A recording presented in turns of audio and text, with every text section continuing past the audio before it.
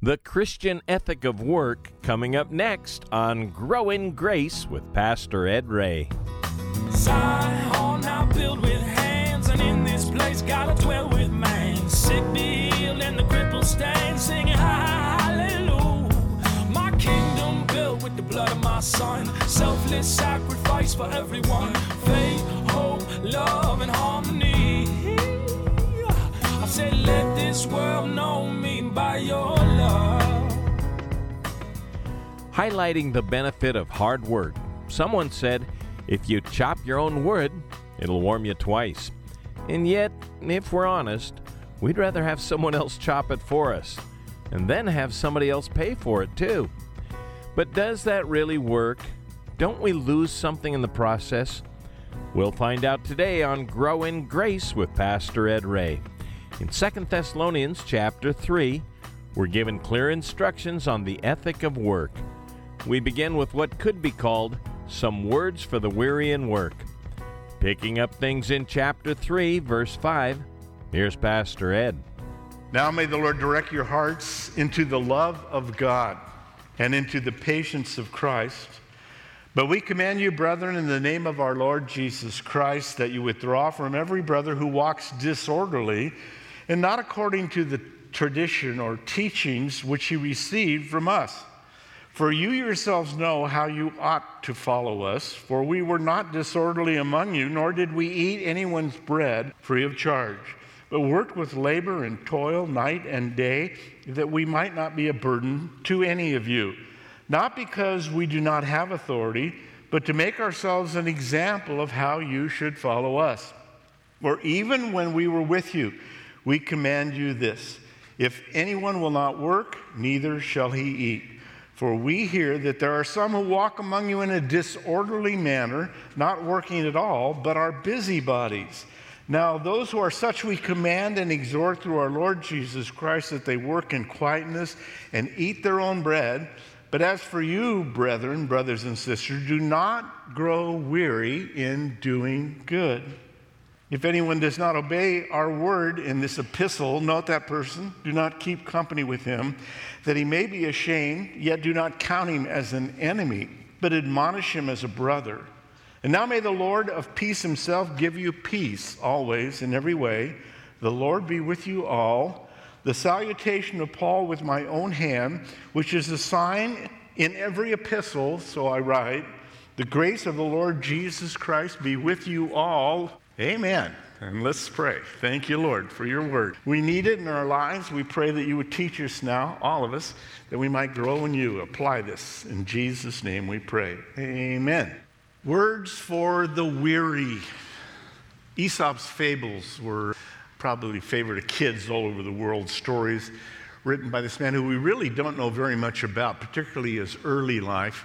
He was born in about 620 BC, and he was a slave.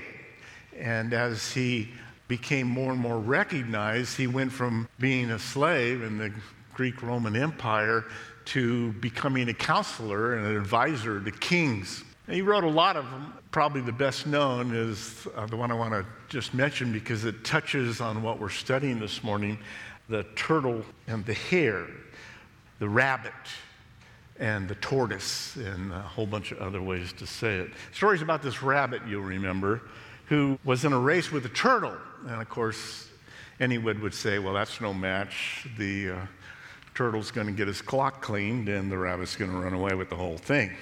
That's what the rabbit thought, and that turned out to be his downfall.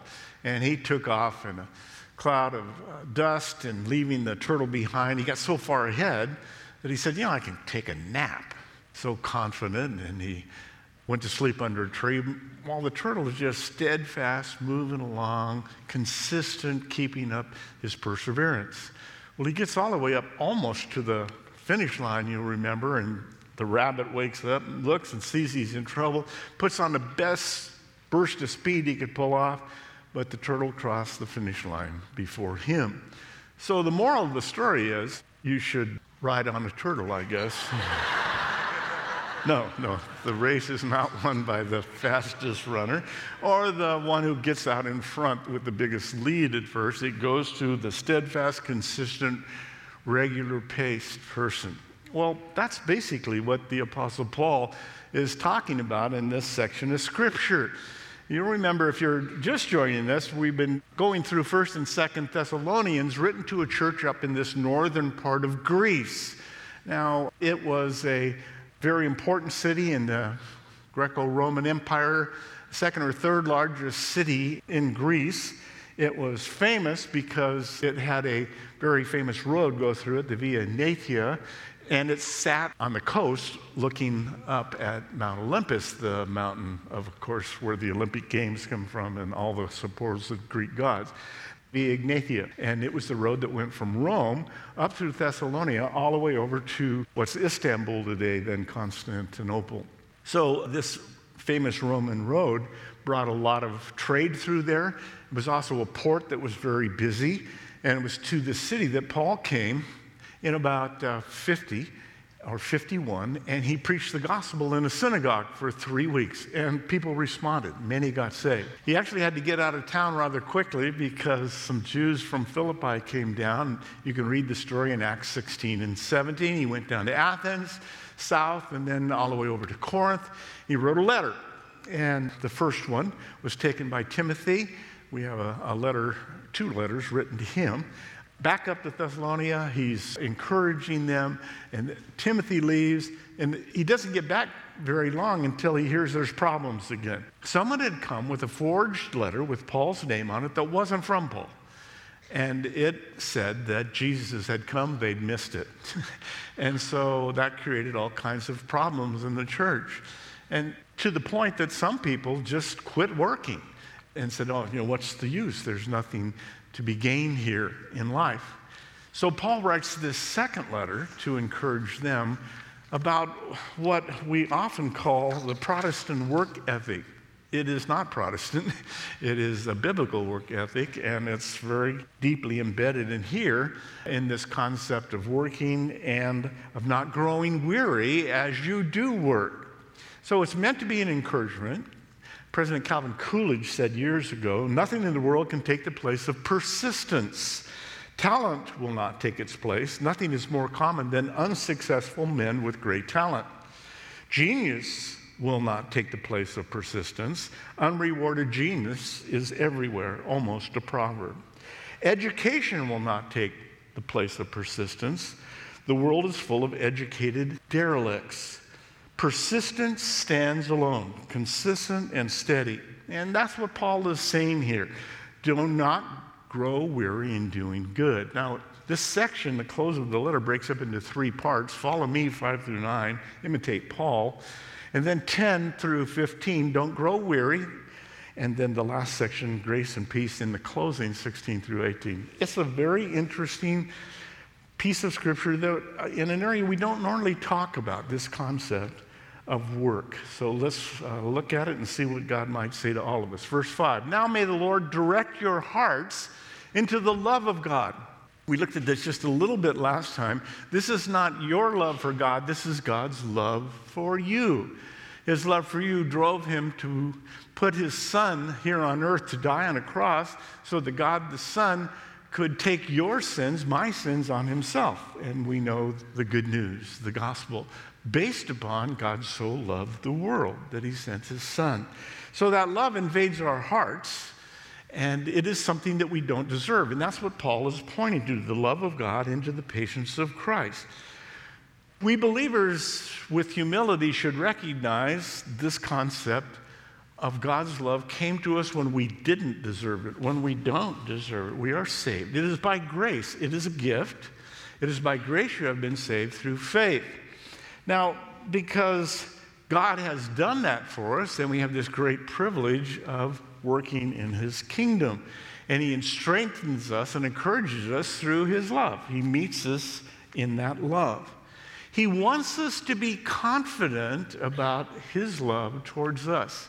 He actually wants us to be bold about it. Now, I grew up in a church that was very tentative about the idea of someone being saved, and they said it would be arrogant to say that you know that you're saved. Well, that's not what Scripture said. In fact, Scripture says very clearly that if you confess with your lips and believe in your heart that Jesus is Lord and God is raising him from the dead, you will be saved. It's done. It is by grace you have been saved, past tense, through faith. It is not of yourself. It is a gift of God. So that confidence should work out in our lives so that we do things, we try things, we step out in faith, we dance on the edge for God. That's what he said in the writer of Hebrews 4:16.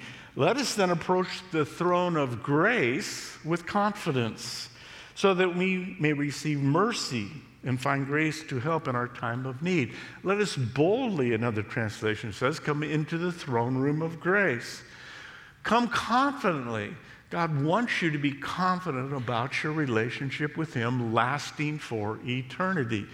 It's based upon God's love.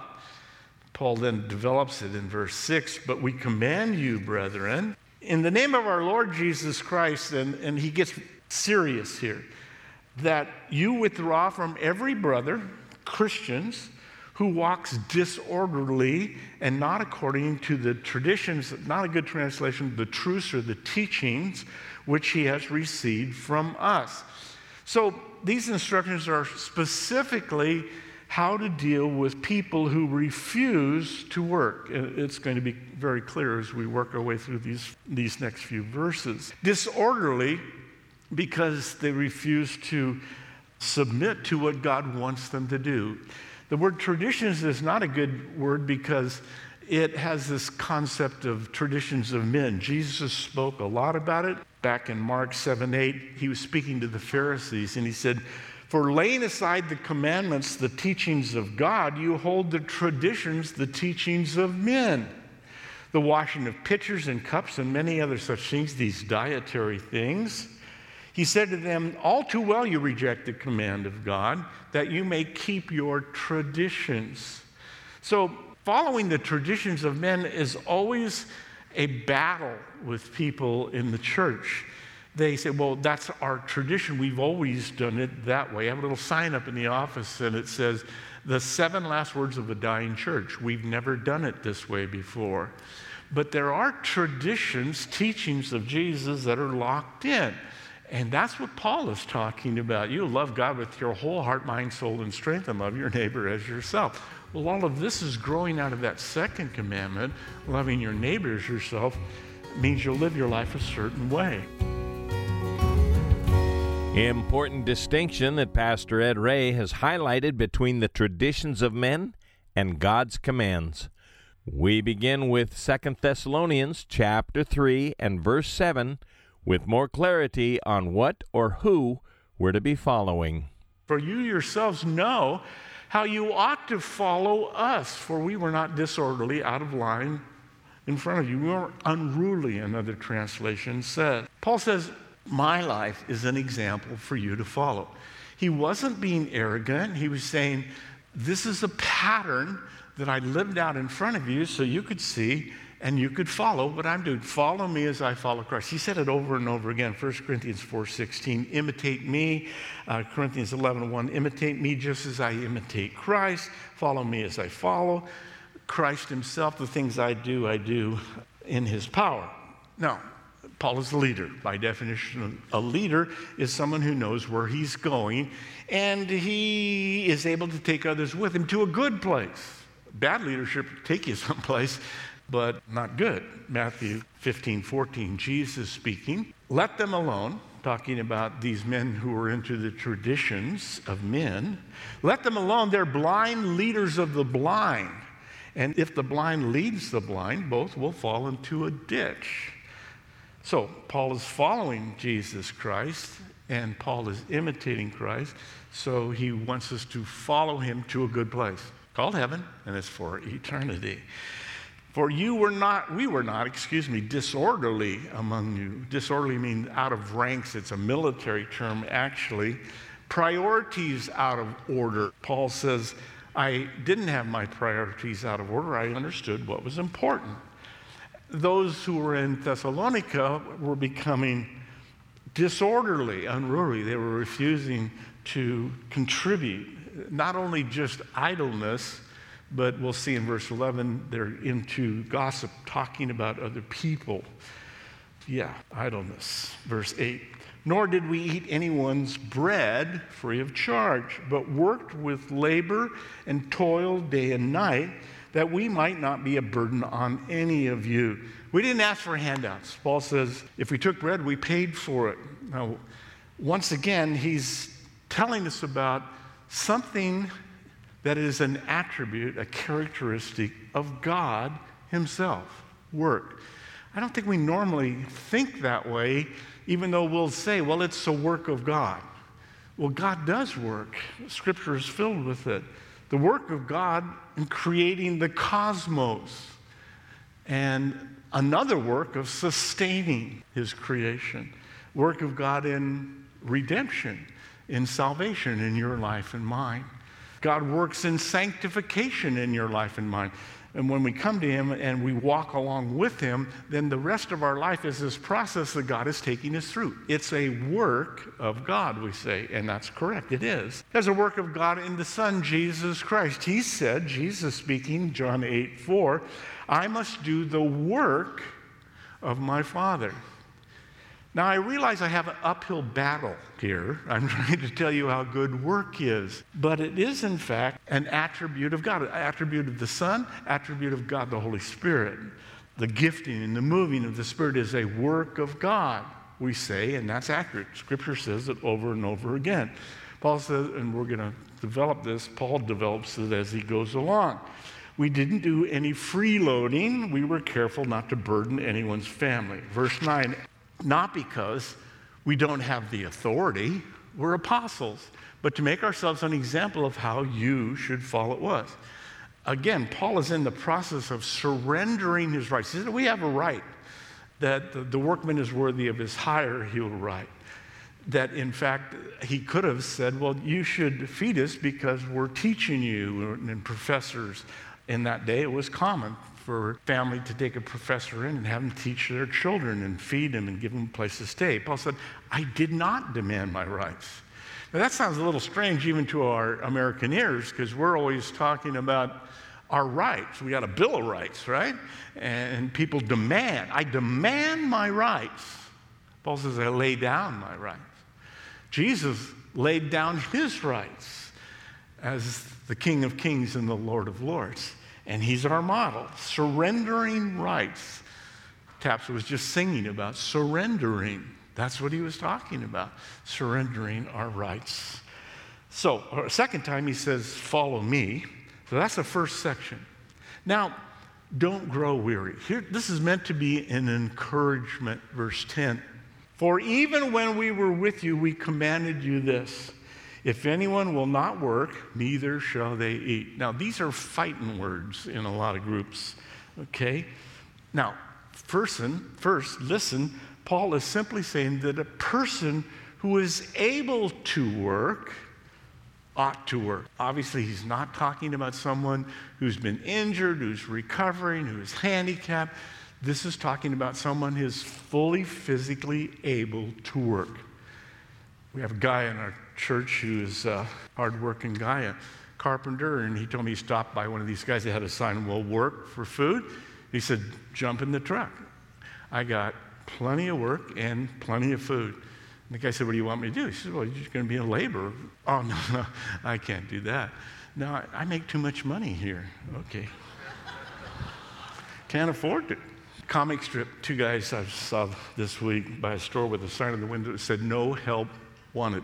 One of the men turned to the other and said, you ought to apply for that. You're great at that. You're no help anyway. So our society has some really strange thoughts, confusion, I guess you'd say, about this concept of work. That we, on one hand, we have workaholics who just pour themselves into their life. It's their whole reason for life, and that's the only thing they can think about. On the other hand, we have work abhorrics. They abhor work, and they don't want anything to do with it. And then in between, most people work because that little bumper sticker, I owe, so off to work I go. But the Greeks of Paul's day believed that any physical labor was demeaning. That was for slaves only. You wouldn't do anything that would cause you to break out into a sweat. They said that the gods hated them. Homer wrote, the gods hate men. And the way they demonstrate their hatred is to invent work and punish men and make them work. Now, I've heard scripture say that. I sat and listened to pastors teach that, that work is a result of the curse. No. Go back and look at Genesis chapter 2. How about verse 15? The Lord God took the man and put him in the Garden of Eden to work it and to take care of it. So a long time before the curse, man was designed, in fact, to work in the garden. Now, someone said, yeah, but after the curse, he went from being a flower arranger to a dirt digger, some really serious labor. And there is some of that. There's worth in work, though. That's what Paul is saying. Again, because it is an attribute of God, and God has dignified us by giving us the chance to labor with him, co-labor with him in his kingdom, the kingdom of God. Let me just say something that will probably cause some people to struggle, but I want to be clear about socialism. I've lived long enough to understand that socialism versus democracy is hands down no contest. Now, I went to university in the 70s and then in the 80s and taught, and I heard Marxist professors. I listened to how socialism was going to solve all the world's problems. Let me give you the benefit of the culture shock I had when my wife and I went into Eastern Europe before the wall came down in Berlin. Now, we have worked in the Soviet Union, in Hungary, in East Germany, in Albania, in Romania, old Czechoslovakia, Czech Republic, Slovak today, virtually every communist country, socialist country, they would say. And the first great exposure to me that completely shocked me was that they all had walls, they all had chain link fence, they all had plowed ground, they all had gun towers, guard towers every 500 feet or so. But what was unique about them was all of those fences were not to keep people out. Hello? All their citizens were trying to leave. If it's so good, if socialism is so good, why are people still trying to leave Cuba? Because they had a radical dictator there who tortured and murdered people. Keep those cards and letters coming. Who tortured and murdered people and completely suppressed the free press. So Castro said some astoundingly stupid things. Let me tell you how I really feel. He said, well, you talk about the failure of socialism, the grand failure of socialism. How are those Greeks doing? The grand failure of socialism. Hungary is still trying to recover from 70 years of socialism. Why? Because you got generations of people that said, well, it's not good to work. The state will take care of you. So he says, well, you talk about the failure of socialism. Show me one good capitalistic country in Africa. South Africa. How about Asia? He said. In Africa, in Asia, in South America. How about Brazil? How about Argentina? How about Japan, third largest economy in the world? How about China, second largest now? Why? Because they're becoming capitalists. Thailand? How long do you want the list? Socialism is the wrong direction, and Paul is teaching directly against it here. Important and timely instruction Pastor Ed Ray has given us on the virtue of work and the vice of idleness. God is working, and for us to be working is to be like God. This is Grow in Grace. Thanks for listening. We're nearing the end of our study in 2 Thessalonians. If you missed part of today's message, or would just like to hear it again, go online to thepackinghouse.org, or call and ask for a CD copy at 844-77-GRACE. That's 844-77-GRACE. We're also on YouTube at Packing House Christian Fellowship. Your support for Grow in Grace is not only needed, but greatly appreciated. And those that do this month will send you Power Through Prayer by E.M. Bounds. Maybe prayer to you is just something you do without much thought before a meal, or just another thing to cross off your to-do list. There's great power through prayer, and this book will help elevate your thinking about it.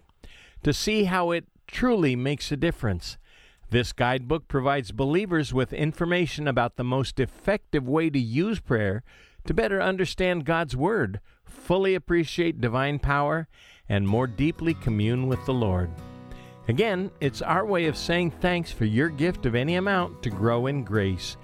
You can reach us at 844-77-GRACE. That's 844-77-GRACE. This program is brought to you by the Packing House Christian Fellowship. Zion now built with hands, and in this place gotta dwell with man. Sick be healed and the crippled stand, singing hallelujah. My kingdom built with the blood of my son, selfless sacrifice for everyone. Faith, hope, love, and harmony. I said let this world